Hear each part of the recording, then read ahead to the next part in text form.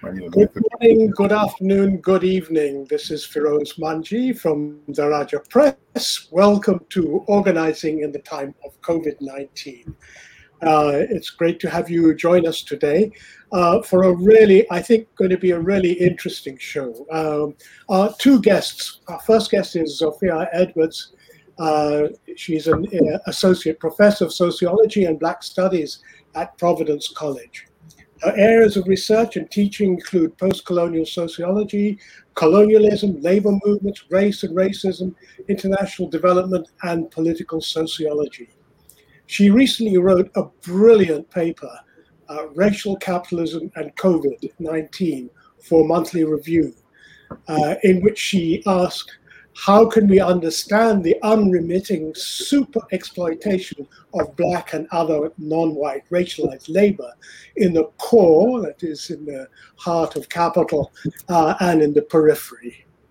Dominant approaches to capitalism are not enough, she argues. It is urgent that we anchor our analysis in the concept of racial capitalism, which helps us better understand the forces driving the global political economy. Key questions, in my opinion.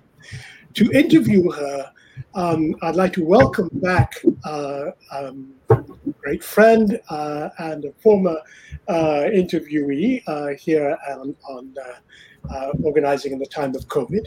We have David Austin. He's, as many of you will know, the author of Dread Poetry and Freedom, Linton Kwesi Johnson and the Unfinished Revolution, published by Pluto, Fear of a Black Nation, Race, Sex, and Security in 60s Montreal, and the editor of Moving Against the System, the 1968 Congress of Black Writers, and the Making of Global Consciousness. He's the winner of the 2014 Casa de las Americas Prize. He's a producer of a 3-part radio program on CLR James, something all of you have to watch and listen to, the Black Jacobin.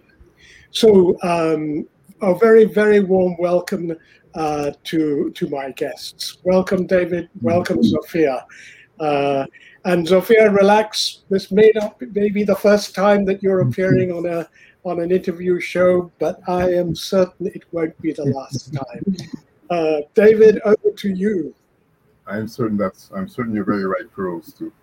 And so wonderful. I'm happy to be here, and I'm happy to be doing this with Zofia because, I read this wonderful article that she wrote in Monthly Review a couple of months ago, and immediately I emailed Firoz and I said, we need to do something. Right? Wonderful, remarkable, and very timely article, right, on racial capitalism, but with our particular context. So I want to begin by asking you a question. What motivated you to write this wonderful article? Like, what was the impetus? Mm-hmm. Well, thank you so much, Firoz and David, for having me here to talk about this article today. And because as we will talk, I'm sure in the conversation, we'll see that this is still so urgent and still so ongoing and around the world. And so it's a really, really important discussion. And I'm glad that we are having it on this platform. So the funny thing about this article is it really started as a very short piece that I wrote in a rage. It was really rage writing at the start of the pandemic because I was hearing all of these reports coming out that, Black people were being disproportionately, they were contracting and dying disproportionately from COVID-19. And the media and so many academics just seemed surprised by that. And to me, it was so obvious that that this would be what would be happening, and also the roots of why this is happening. So it was particularly infuriating that the dominant narrative that we were seeing was that somehow this is not the predicted outcome, that we should be surprised by this. And so I think a part of what was going on was it was a very presentist approach where the impulse was to focus on the here and now and what the data looks like in this present time. But as we know, none of this is new. And so I wanted to draw attention to how deeply historical and how deeply structural the roots of what we are seeing in terms of the racial groups that are being disproportionately affected by the pandemic is today.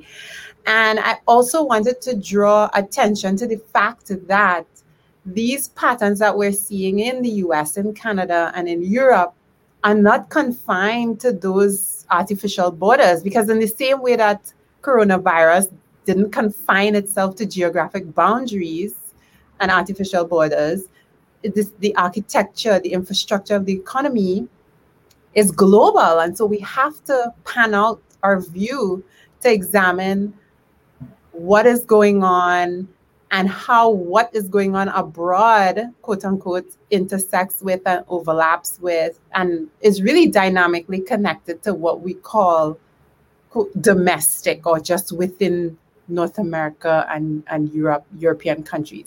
So for me, that holistic analysis, to understand the history, the global political economy, race and gender and labor, is that really essentially located in the Black radical tradition. So I try to bring that analysis into our understanding of what we are seeing, these inequalities that are now laid so bare for everyone to see in this pandemic. So let's go back to something you just said then, because we talk about race and blackness, anti-blackness, right? They usually particularize, right?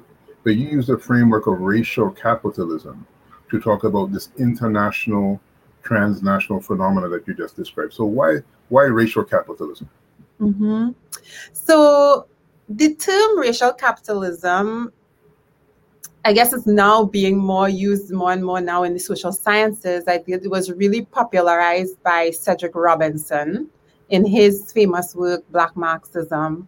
But really, he even popularized the term. He didn't invent the term. It was South African activists and intellectuals who were, theorizing racial capitalism, and he picked it up and sort of popularized it. But essentially, I'm using that term to draw attention to the fact that race and racism and capitalism are intricately connected, right? And there is a tendency within, leftist circles and also within academia to strip away the racial, the analysis of race in how we understand not just the origin and development of capitalism, but how it is continuously unfolding, even in our contemporary period today. And so the idea that we have capital who are profit-driven, there is a profit maximization motive that continues to structure the global economy, right? That this doesn't have any racial pattern to it is to ignore, right, a large is really to ignore the foundations of capitalism and what is going on. And so I was using this term to draw attention to that not all bodies are extracted from in equal ways in the capitalist system. We have to consider race, we have to consider gender, we have to consider colonialism in order to understand how profit continues to be accumulated, even within the pandemic, even as things have shut down. How is the economy still running? The economy, how is profit still being made? How are billionaires still able to make not just millions, but billions during a pandemic? Right? What is that predicated upon when supposedly we're under stay-at-home orders and we're supposed to be at home isolated? It is because not everybody is at home. And who are the people who are compelled to still continue to go out to work to continue to generate profits? It is people racialized as non-white, Black workers, Latinx workers, indigenous people, right, who continue to have to provide food to provide services, and so on. So the term racial capitalism really just draws attention to the fact that capitalism is not colorblind and it's not race neutral. It is deeply racism and race is foundational to capitalism and how the economy continues to function. So you then make a connection between racial capitalism and our contemporary moment, which of course we can essentially describe as a COVID moment, right? I mean, that's COVID has dramatically shaped our lives. It's demonstrated to us that the borders, as you said, that we understand to be fixed and ossified are actually very porous, right? Mm-hmm. So could you talk a bit more about the relationship between racial capitalism and the COVID pandemic and how it has affected people differently in different contexts? Mm-hmm. Yeah, absolutely. So on the one hand, we can think of why is it that we see these disparities in the health outcomes? Mm-hmm. And when we think of the Black workers and other workers of color who are disproportionately affected, and we want to ask ourselves, well, why? Why is this the case? Well, why are these workers, what conditions are these workers in? And is that new, right? And so when we look at the industries that continue to function throughout the pandemic, Amazon, food production, the health services sector, or these areas, right, that had continued to what we call essential workers. Those workers were disproportionately Black and brown workers. And that is not a new thing where, because we are in a system of racial capitalism where certain jobs, right, have been relegated to certain racial groups, and therefore undervalued, and they are underpaid and exposed to the most difficult working conditions, the most hazardous working conditions.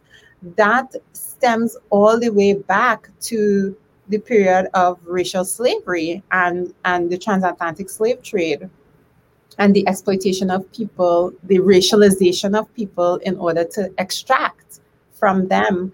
And so that is the link I draw between, the economy, how this economy is structured, which is racial capitalism, and the types of people who get disproportionately impacted because they don't have the luxury of staying home during, or being able to protect themselves and their families from the disease.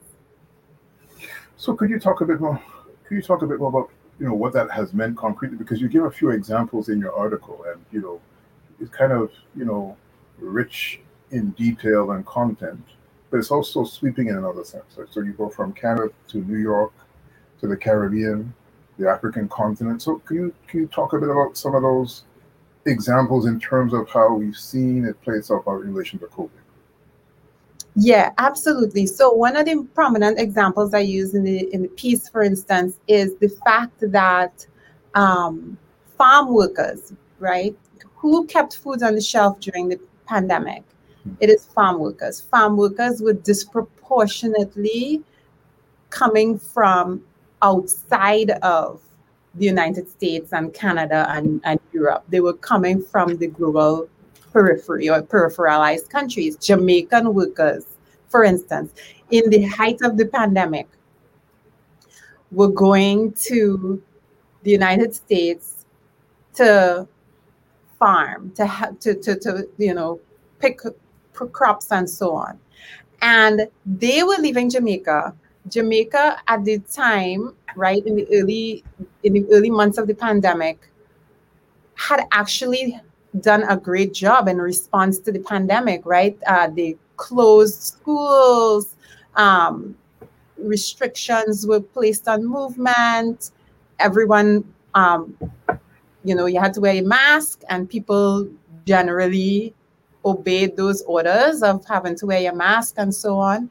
And so the rates of COVID contraction and COVID death in Jamaica was at the time quite low. And then they were leaving to go to the United States, which had, the worst case of COVID in the world. And so they were leaving the relative security of their home country. They were compelled to, right, to go abroad, to go to the United States, to work on these farms and be exposed to very poor working conditions, cramped housing, little to no personal protective equipment, and so on, thereby exposing them more to the disease, to contracting and spreading the disease. And this is an example of how profit accumulation, capital accumulation continues to depend on workers who are Black and racialized and workers from the periphery to continue to generate those profits. And in doing so, those people now are more vulnerable. They're in a more vulnerable position, more because they're being super exploited. Their lives are not valued in the way that other white lives are valued.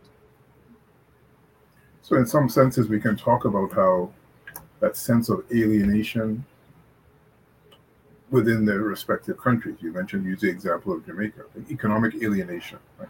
Precisely because of how capitalism functions in terms of development and underdevelopment, has led to these dynamics of racial capitalism in these big metropolitan cities like New York, and northern countries like Canada, the United States, etc. So I want to go back for a second because one of the things that's really interesting about this article is that I don't want to say you reintroduce political economy, right? But in a sense, just given the nature of how race-class dynamics are discussed these days, and particularly race, right? What was refreshing about reading your article is that there's this balance between an analysis of race, analysis of capitalism, analysis of underdevelopment, right? This, in other words, this kind of old school framework of political economy. Why do you think that's important? Why is that such a crucial part of your analysis? Mm-hmm. I think it's really important because those thinkers, the thinkers that I'm drawing on from... Who are some of the thinkers, for example? Like, who are some of the... Yeah, so like Walter Rodney, C.L.R. James, Eric Williams, Claudia Jones. These thinkers in the Black radical tradition, or as we were talking, as well, the Caribbean radical tradition, right? They were really thinking about the intersections of race and class and gender in the global capitalist system and how that impacts Black populations and people of color, but also national trajectories, right? Where countries, the level of development, level of underdevelopment, global inequalities that we see today. And so I just find that this is just such a powerful set of theorists to turn to because they provide a holistic framework for understanding these different concepts simultaneously because they show how they are interconnected and the history of how they came to be interconnected. And so I find that to be a really powerful tool in analyzing the economy and the fallout of the pandemic. Well, you mentioned two thinkers, so I'm going to ask you to say a little bit about both of them, because in the article, when you mentioned Walter Rodney, you mentioned how Europe underdeveloped Africa. What particularly about that book and Walter Rodney's analysis of dependency, underdevelopment? And I should tell the audience, like, this is what we met at a conference actually on Walter Rodney, right? Organized by the Walter Rodney Foundation. Was that last year? My sense of time in terms of the pandemic, it could have been 2 years ago. Yes, I think it was just before the pandemic. Yeah. Yeah. So, what is so valuable about Walter Rodney? I mean, especially when we keep in mind that Walter Rodney was a historian, right? But he could have easily passed for a political economist, in his own right too. In fact, in many senses, he was. So could you talk a bit about, his analysis and how that factors into yours? And then the other person I want to ask you about, I think for obvious reasons, is Claudia Jones, to say a bit about that. Mm-hmm. Yeah, absolutely. I mean, Walter Rodney is so powerful for thinking about this situation that we are in currently, because the tools that he gave us we're seeing it play out. It's still so relevant for today. In this text, How Europe Underdeveloped Africa, he takes great care to lay out how structures of dependency have really kept African countries, Caribbean countries in a state of underdevelopment, even as they are tied to these more advanced, quote unquote, countries, these quote unquote industrialized countries, wealthier countries, colonizing and imperial countries in the core. And so I find this to be so relevant because, for instance, going back to the example of the Jamaican workers and the Jamaican state, which at the initial stages of the pandemic was able to really do a good job mitigating and controlling the spread of the virus, it almost didn't matter how well the Jamaican government was able to contain the spread in the early stages. Of course, importantly, they saved many lives, but people still had to leave to find employment elsewhere. And that is a structure of dependency, right? Being dependent on, because the economy cannot absorb these workers. There's high unemployment in Jamaica and in the examples as well. Rodney talks about, how foreign loans, foreign direct investment, these are all structures that are meant to keep in place the system of hierarchy in order to extract from the colonies, former colonies, right? The periphery. And those things are still in place. If we look at relief packages, COVID relief packages from the IMF, that countries have been trying to access, they are still conditional, and they are conditional on rolling back public investments in healthcare, in service. So it's still a story of being dependent on foreign capital, being dependent on foreign markets. Mm-hmm. Tourism is another example. Can a country that really depends on tourism really open back up in the COVID era, in the era of variants that keep popping up, new variants, new, more, contagious and deadly variants? Well, I'm just because you not to stop you, but because you mentioned tourism, I meant to begin by talking about, there are 3 sites right now that factor very well into your analysis. One of them is South Africa, the other one is Cuba, and the other one is Haiti. Right? And of course, we're seeing in the case of Cuba, right, under the pandemic, under the embargo, the impact that it's had internally because of the dependency largely on tourism, which is again tied to the embargo. Of course, there are other internal factors contributing to the destabilization. But those are internal questions to Cuba. But clearly, the major factor that has led to this recent destabilization is the reality that the same dynamics of dependency, underdevelopment, and in this case, the specific dynamics of the embargo. But like when you mentioned tourism, in relation to Cuba, a country that has, in other ways and forms, has exercised a degree of autonomy, independence, and still finds itself in the situation that it finds itself in today. So I just thought that was like a really kind of cogent example of what you're describing. Mm-hmm.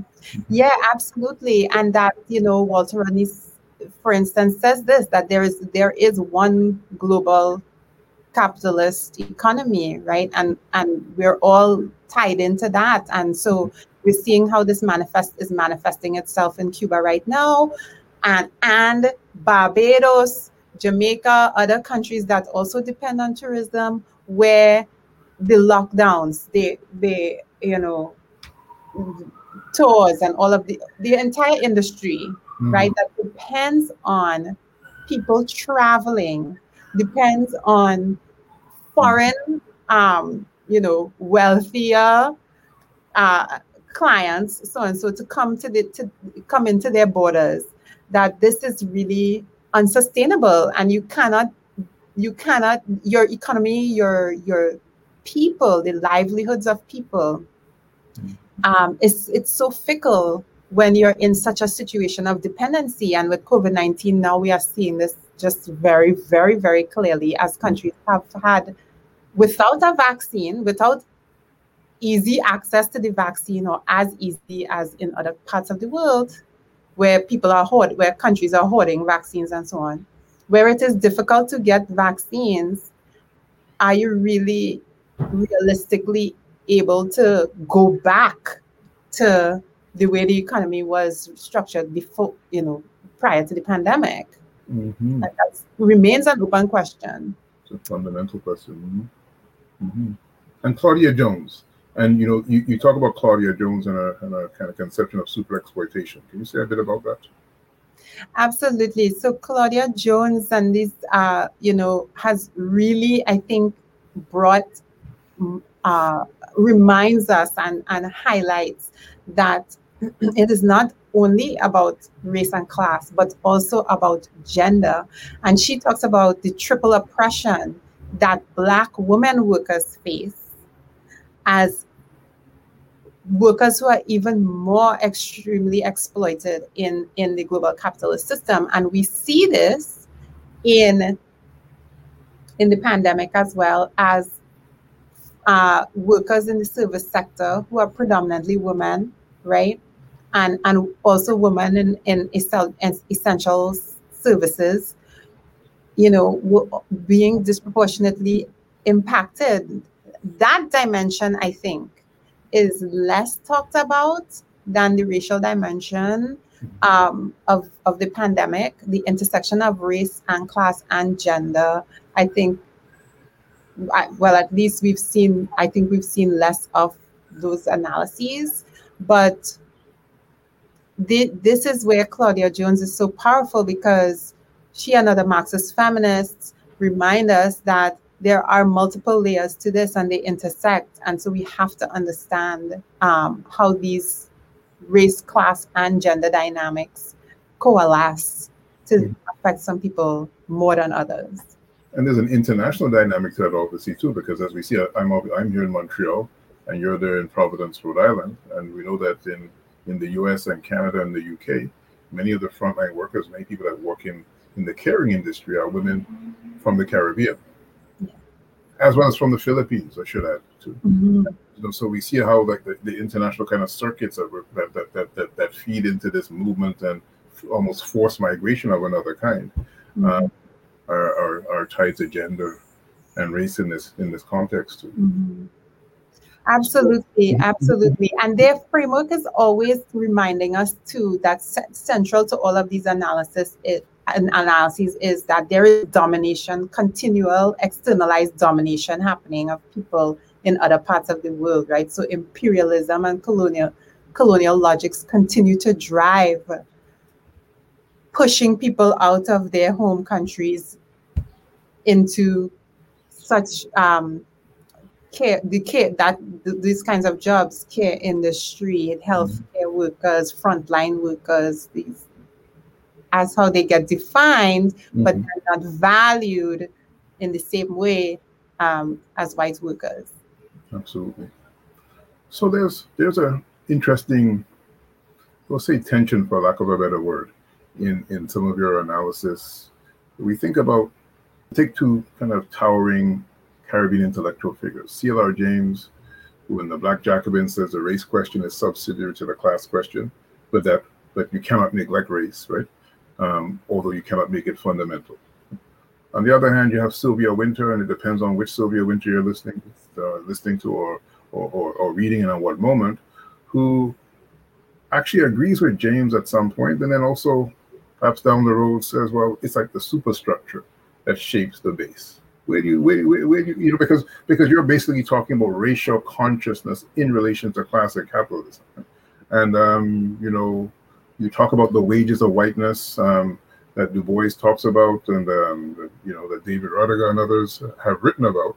So where how would you sort of what's your configuration of where these these things fit? I mean, I think you probably talked about that already.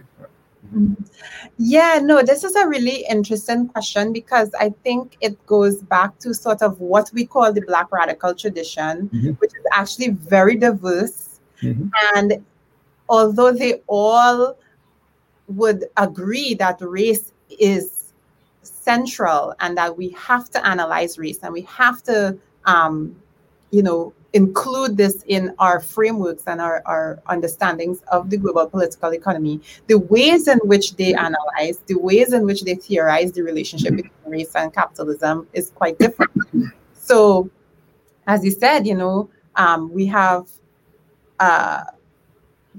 more people who are, hew more to sort of the class analysis, and race is important but secondary to that.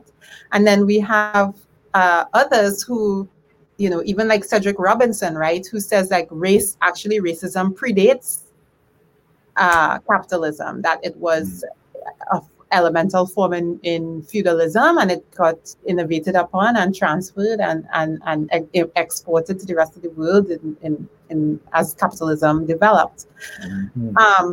So I think there are many arguments about the precise relationship between race and capitalism, and also questions around which came first, racism or capitalism. And so we have multiple arguments about that. But I think for me, the point is to understand race, racialization, racism, and capitalism, and how they get interconnected and manifest in different ways. And so, racialization and creating race was and is a way to dispossess and to extract different levels of surplus value from different groups of people, and that this went hand in hand with capitalism. To me, says that they are mutually constitutive. They reinforce each other at this point. And so, added to that, we cannot really understand racism and racialization without imperialism and colonialism. They went together. And so, to me, I see them as mutually constitutive and unfolding together as capitalism unfolds. And so that is sort of where I locate my analysis, rather than trying to sort of pinpoint or rank which comes first or which is more important than the other. I think I would absolutely agree with you, and I would add, going back to your article, that so you talk about like this kind of psychology and the kind of this psychosocial sense of superiority associated with the wages of whiteness, and how, in essence, it has been used historically as a tool of division. Now, we had this conversation a little bit yesterday. So we have this set of ideas, which is also quite diverse, called Afro-pessimism, which at its core essentially suggests that by any conception of human solidarity, particularly Black-white solidarity, but even like the spectrum, right, in terms of human solidarity in relation to people of African descent, is in essence an impossibility, and in particular in the case of Black-white solidarity, because the Black-white dynamics are essentially master-slave dynamics. If I'm reading and understanding your analysis in relation to the psychology of race in terms of like notions of racial superiority, historically, they have played a role in terms of dividing folks who otherwise would be acting in common cause will be although this will be the sort of space for solidarity. Is that a fair assessment of part of your conclusion in this article? Yeah, absolutely. I mean, I think that these racial ideologies, the white supremacist racial ideologies, have been very central to dividing workers and keeping workers apart. And actually, the broader Black radical tradition, I think, is really good at this. Is where I think this literature is exceptionally good at providing us with the tools to understand how race is related to class, because they tell us that it is not necessarily the case that you would have solidarity within a class because people get invested in their racial groupings, right? And so you have, as Du Bois says, the psychological wages of whiteness and so on. But also, if we think about C.L.R. James's Black Jacobins, where he talks about the mixed race, the mulattoes, the lighter skinned population who are completely unreliable in the movement for liberation because they are invested in whiteness. They benefit from it, right? They have a higher social status in a racially hierarchical society that is structured by color. And so these thinkers help us to think through those racial dynamics that are going on within class categories. But they also equally show us that it doesn't always happen to be the case, and it is not necessarily the case that you will have solidarity within a racial group. So it is not the case that you can count on, quote unquote, all Black people to be on board for liberation because they all experience anti-Black racism, right? That we have to think about the differences because there's a tendency to class distinction where the Black middle class sees itself as separate and distinct and has its own interests, quite apart from the Black working classes. And so, Walter Rodney, with the history of the Guyanese people and his analysis of race and class in Guyanese politics, I think is really good at showing how your relationship to the structure of production intersecting with these racial ideologies can produce very complex outcomes that you cannot determine a priori just by saying that, well, racial groups are going to be in conflict with each other, right? Because it is complicated by race class factors.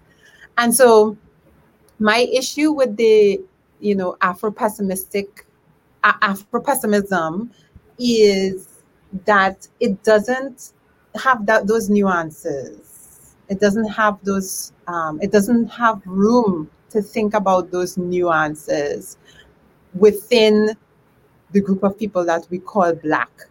And so there's also no room for alliances or cross-racial solidarity within this framework. And in fact, I think it is quite fatalistic. There's no, how do you get change? How do you, it's almost like, well, what is the point? And so I think if we understand the origin, the development, the unfolding of capitalism, imperialism, settler colonialism, and extraction, then there are indeed intersections and entanglements in the violence that Indigenous people have faced, Black people have faced, Palestinians face. And so, this is my kind of issue with Afro-pessimism. And also, I think this perspective doesn't match what people are actually doing on the ground, which is building coalitions, both locally and internationally. And so I think there's a lot of complexity that gets reduced within that framework. Absolutely. So I want to come back to something in relation to the Black radical tradition, because it's very much tied to what you just said. The Black radical tradition, the Caribbean radical tradition. I'm going to hold that for a second because I can see that Feroz would like to make a comment. Mm-hmm. Yes, if you will allow me. I need some help understanding this term racial capital, because there is a problem in this.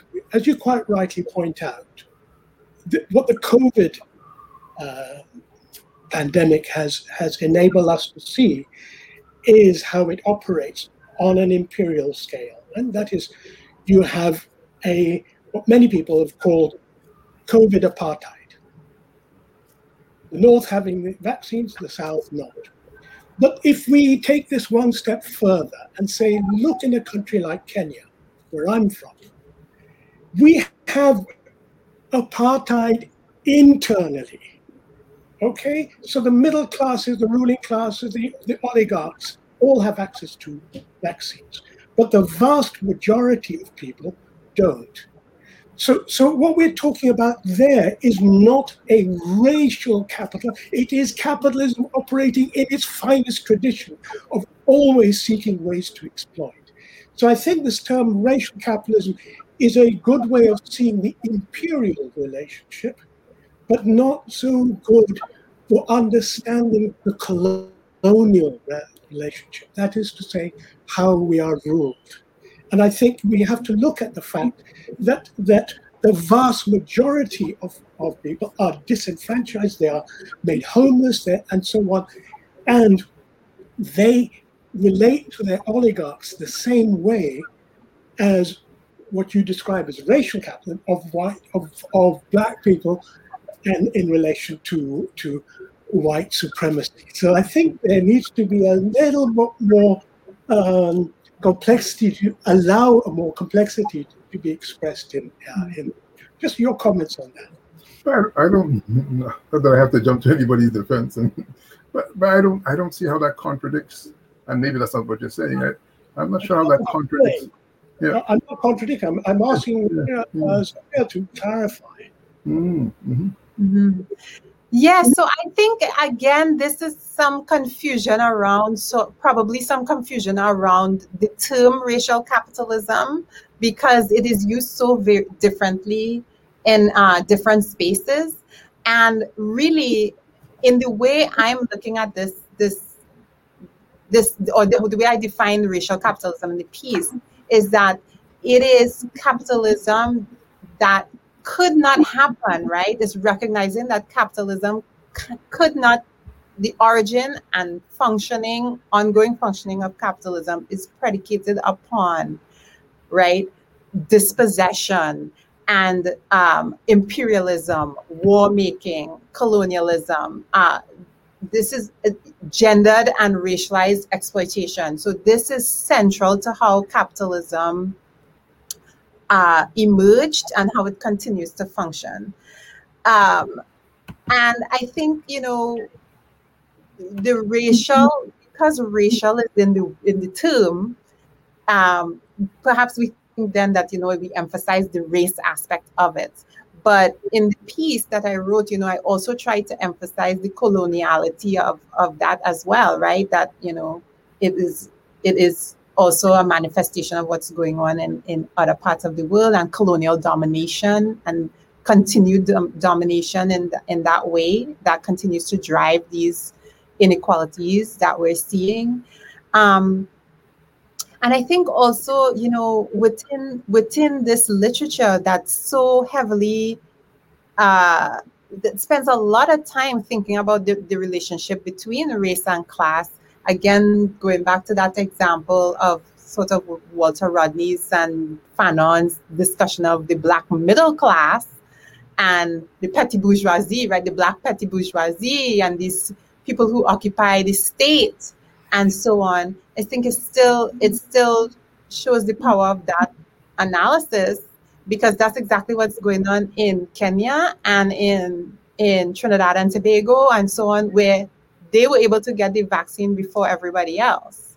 Some of them, right, in the petty bourgeoisie class, they were able to go, at least in the case of Trinidad and Tobago, they were able to fly to Miami, get the vaccine there, fly back home, and the rest of the people are waiting. They're waiting they don't know if they're going to get Sinopharm or AstraZeneca. They don't know. So I think, I think it's still consistent with what this literature is trying to capture. Well, I was just going to add that I think, sometimes the word, and I noticed that Rana Bose has a question, and we can go to his question after. Sometimes the word betrayal is used in these contexts, right? To talk about how the leadership often betrays the aspirations of its followers, its constituents, etc. But if we take what you just said and what Rana said, what Feroz said, just said about the kind of internal dynamic in a place like Kenya, or you take any other country. Right? I mean, we're essentially talking about class as a form of identity too. And if we think about class as a form of identity, we're not talking about betrayal. We're actually talking about folks working within their own particular class interests. Would you say that's a fair assessment? Well, I mean, I think at the time of Fanon, he was talking about the emerging petty bourgeoisie, the beginning of that process. But today we have oligarchs who are part of the international oligarchy. In other words, they have now a close, intimate relationship with. They're not separate from. So they are being allowed into the sacred space, as it were. That's essentially what I'm saying in terms of like they're representing their own interests, which are aligned with the interests of international capitalism. And this is in part, even though it's been framed, I've been in touch with a very good friend in South Africa the last couple of days. And while like the analysis might say that this one was sparked by the protests in South Africa, sparked by Jacob Zuma, of course, there are deep-seated underlying class divisions, right, which are sometimes as masked as race in South Africa. And his arrest may have served as a spark, right, for whatever reason, right? But of course, like people are, burning and looting, et cetera, because like these are South Africa's dispossessed, right, in another kind of apartheid, which is not necessarily racial apartheid. So, yeah. I think there's a way of talking about race and class together that we begin to understand that classes can be another form of identity amongst the same group of people, amongst people who are otherwise described as being the same group. Do you want to take Rose's question, Rana Bose's question? Mm-hmm. What's your opinion of why the white working class in center countries shy away from farm work, acute healthcare, warehouse work in the globalized economy? Is it purely low wage levels, or are these segments of work considered pre-industrial and like plantation work, like racist disdain at work? Very good. Yeah, this is a good question. I think that when we look at these types of jobs, we realize that they are the jobs with the least protections, right? No unions, the lowest of the wages, the worst working conditions, and we can go down the list. And white workers in the United States, in Canada, in Europe, they have historically, when we look, unionized, excluded workers of color, right? And through their unions and so on, have been able to get a lot of protections that they deliberately excluded from workers of color. And so I think it is a part of how trade unions developed in the core, in core countries, and the racism of trade unions, and then what then gets relegated to racialized workers of color, the workers of color, the most precarious, the most dangerous labor, with least protections. And so, and yes, then we come to associate these jobs to have a disdain for those jobs, because in a racialized system, in a racist system, then people, they invest in the racist ideologies around who does what kind of work. But I think it is a story of sort of how trade unions developed and what kind of jobs were then relegated to migrant labor and racialized labor. Mm-hmm. I mean, some people would argue we're talking about a labor aristocracy that wants socialism at home, but still wants the colonial relationships to continue. Is that part of the equation? Yes, absolutely. I thoroughly agree with that. And we see it. It's continuing. We see the best, teachers unions, fire unions, all white worker unions have been able to get so much, and they do it continuously on the basis of excluding other groups from getting those jobs. So I'd like to go back to something you said earlier about the Black radical tradition, and it's a continuation of a conversation we had, not here obviously, yesterday when we were preparing for this. Now, this distinction between is there a difference between the Black radical tradition and what we might call the Caribbean radical tradition? And if so, what are those differences? Like what? Yeah. Mm-hmm. Yeah. And what are the implications of those differences? Wow. Yeah, no, this is a great question, because I think there are clear overlaps, but there are also clear differences. And I think the Caribbean radical tradition can be very useful if we think about how we might apply those to contexts outside of the Caribbean as well. So I think one really important thing that the Caribbean radical tradition does is it allows us to think beyond the Black-white binary that dominates so much of the North American Black radical traditions.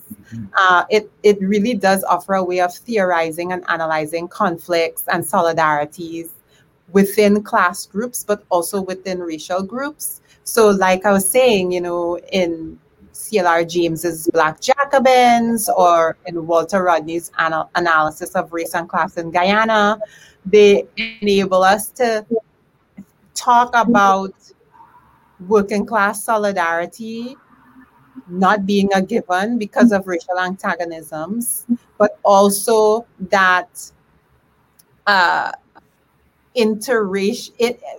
solidarity within racial groups is also not a given because of class distinctions within those groups. And so, I think those are really important tools that could be applied to the North American context to understand, for instance, the relationships between racialized workers, more broadly speaking, beyond Black workers and white workers. And to understand how solidarities form and how conflicts persist and things like that. Mm-hmm. I also think very importantly too is, for instance, Oliver Cromwell Cox gives us a way to also understand race and caste and the relationship between those two things. So it's race class, but also race class and caste, and that they cannot be flattened, right? Why we cannot lump these all into like reduce them just to class dynamics, that they are distinct. And I think this is very important now, where we see a kind of resurgence in literature trying to claim that race is caste, right? So I think we really need to revive this book and to go back to this kind of analysis. And I think this is important, probably out of the Caribbean context, because of the multiracial nature of the population, right? And the masses in the large Indian population, the large African populations. Walter Rodney spends also a lot of time talking about the Portuguese who were in Guyana as indentured laborers, and then going into mercantilism and so on. So I think these are very, very important tools that we get from the Caribbean radical tradition that we can use to study outside of the Caribbean in a way that doesn't just make it black and white. We shift past the black-white binary. But I know we don't have much time. And Feroz, how much more time do we have, Feroz? 5-10 minutes. 5-10 minutes? Okay. So I think it's important to say more about Oliver Cromwell Cox, right? Born the same year as C.L.R. James, from Trinidad, right? And when he writes about race, caste, and class, he's largely drawing on the American and Indian, as in the Indian subcontinent, examples. But what he says quite clearly is that part of his analysis of the Indian subcontinent, he's drawing from his socialization in Trinidad, where he's among people of African and Indian descent. But can you say more about Oliver Cromwell? Because I think a lot of people are not familiar with his work, even though he's kind of coming back into currency, in more recent times over the last couple of years. And like this mammoth work of his on race, caste, and class is profoundly important. Yes, it's profoundly important, and it again has been one of these one of these thinkers who have been sidelined. I mean, he was a sociologist, and we don't even read him in sociology in graduate school. You're lucky to have read, if you have read Oliver Cromwell Cox in a class and not on your own. And so, but this is, his work is so important in thinking, as I said, about race and caste and class, the relationship between these things, why race is, you cannot equate race and caste as exactly the same thing, because of how, because race has its roots in capitalism, right, in his analysis. But he also, in his other works, talks about imperialism and how, as opposed to Lenin, who theorized imperialism as a stage of capitalism, for Oliver Cromwell Cox, it is foundational to capitalism, right? It is taking territories, incorporating territories, conscripting resources, in service of profit was the expansion of capitalism. It was part and parcel of that. And so he was incredibly important in terms of how we think about these concepts and the relationship between them. And so I think it's unfortunate that we don't, that people don't know him as much, that we don't read him as much, but he is so, his analyses are so relevant for today. I'm not sure if you have another question or anything you want to add, Fro, but I want to ask Sophia to talk about what she's currently working on, but maybe you have a question before that or any comment or anything. I don't think we've had any comments come in, but No? so go ahead. Okay. So, first of all of us, I mean, it's an extension of your article, which was absolutely brilliant. And, this has been brilliant. So what are you working on now? I mean, where is this analysis and other research that you're doing? Where is it taking your thinking and writing? Yeah. So this analysis of the COVID-19 pandemic, these questions around who is dying and how can we prevent, right, these mass preventable deaths is so urgent and so looming. So I wrote this piece, but and it connects more broadly with my work because it raises questions about workers and the global political economy, about racism and sexism, and particularly my focus on states' capacities to care for people and to prevent mass deaths, and also about resistance. So my work really specifically looks at the relationship between the working class and the states in the countries, in peripheralized countries, with respect to economic and social development. So I look at how some states are able to develop the state capacity to direct a kind of development that improves the quality of life of the masses, while other countries are not. And I really focus in on and argue that working class movements play a central role in forcing states to build the kinds of structures and the capacity to address the needs of people. And it is not a story of, as some people argue, colonial rulers who left good institutions in some places and bad institutions in other places. And for me, it is about what have people done to push their states to meet their needs and to address their needs. And so right now I'm doing a book project on Trinidad and Tobago and working class movements in Trinidad and Tobago and from the colonial period into after independence. Mm-hmm. Well, as I said to you yesterday, some of the best books have come out of articles, and the analysis of this wonderful article perhaps warrants a book. So I'm just planting that seed again, and we'll see where it goes. But but wonderful. Sophia has promised that a pamphlet based on her article will be forthcoming, and I hope, David, you will consider writing a foreword to that to encourage people to read it. Okay, well, we're at 5 o'clock, and it's been an absolutely fascinating discussion. I mean, I think this could go on for hours. There are many, many themes which we've only just touched upon. But I want to thank you, Sophia, for not only writing the article, but for your insights and your and the breadth of reading of some of the best materials around, because I think that's often forgotten. And I think that was the incredible richness of your article. David, as always, it's been just a real pleasure to have you. And the questions that you've posed, the comments that you've made, I think are really, really wonderful. I hope we can have further panels of this kind where we can discuss these issues at greater length. So I'd like to thank you, Sophia, for joining us today. David, thank you also.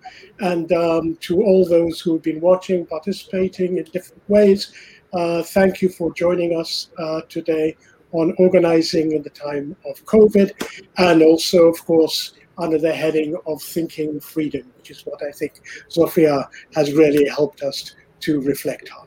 So thank you, and goodbye.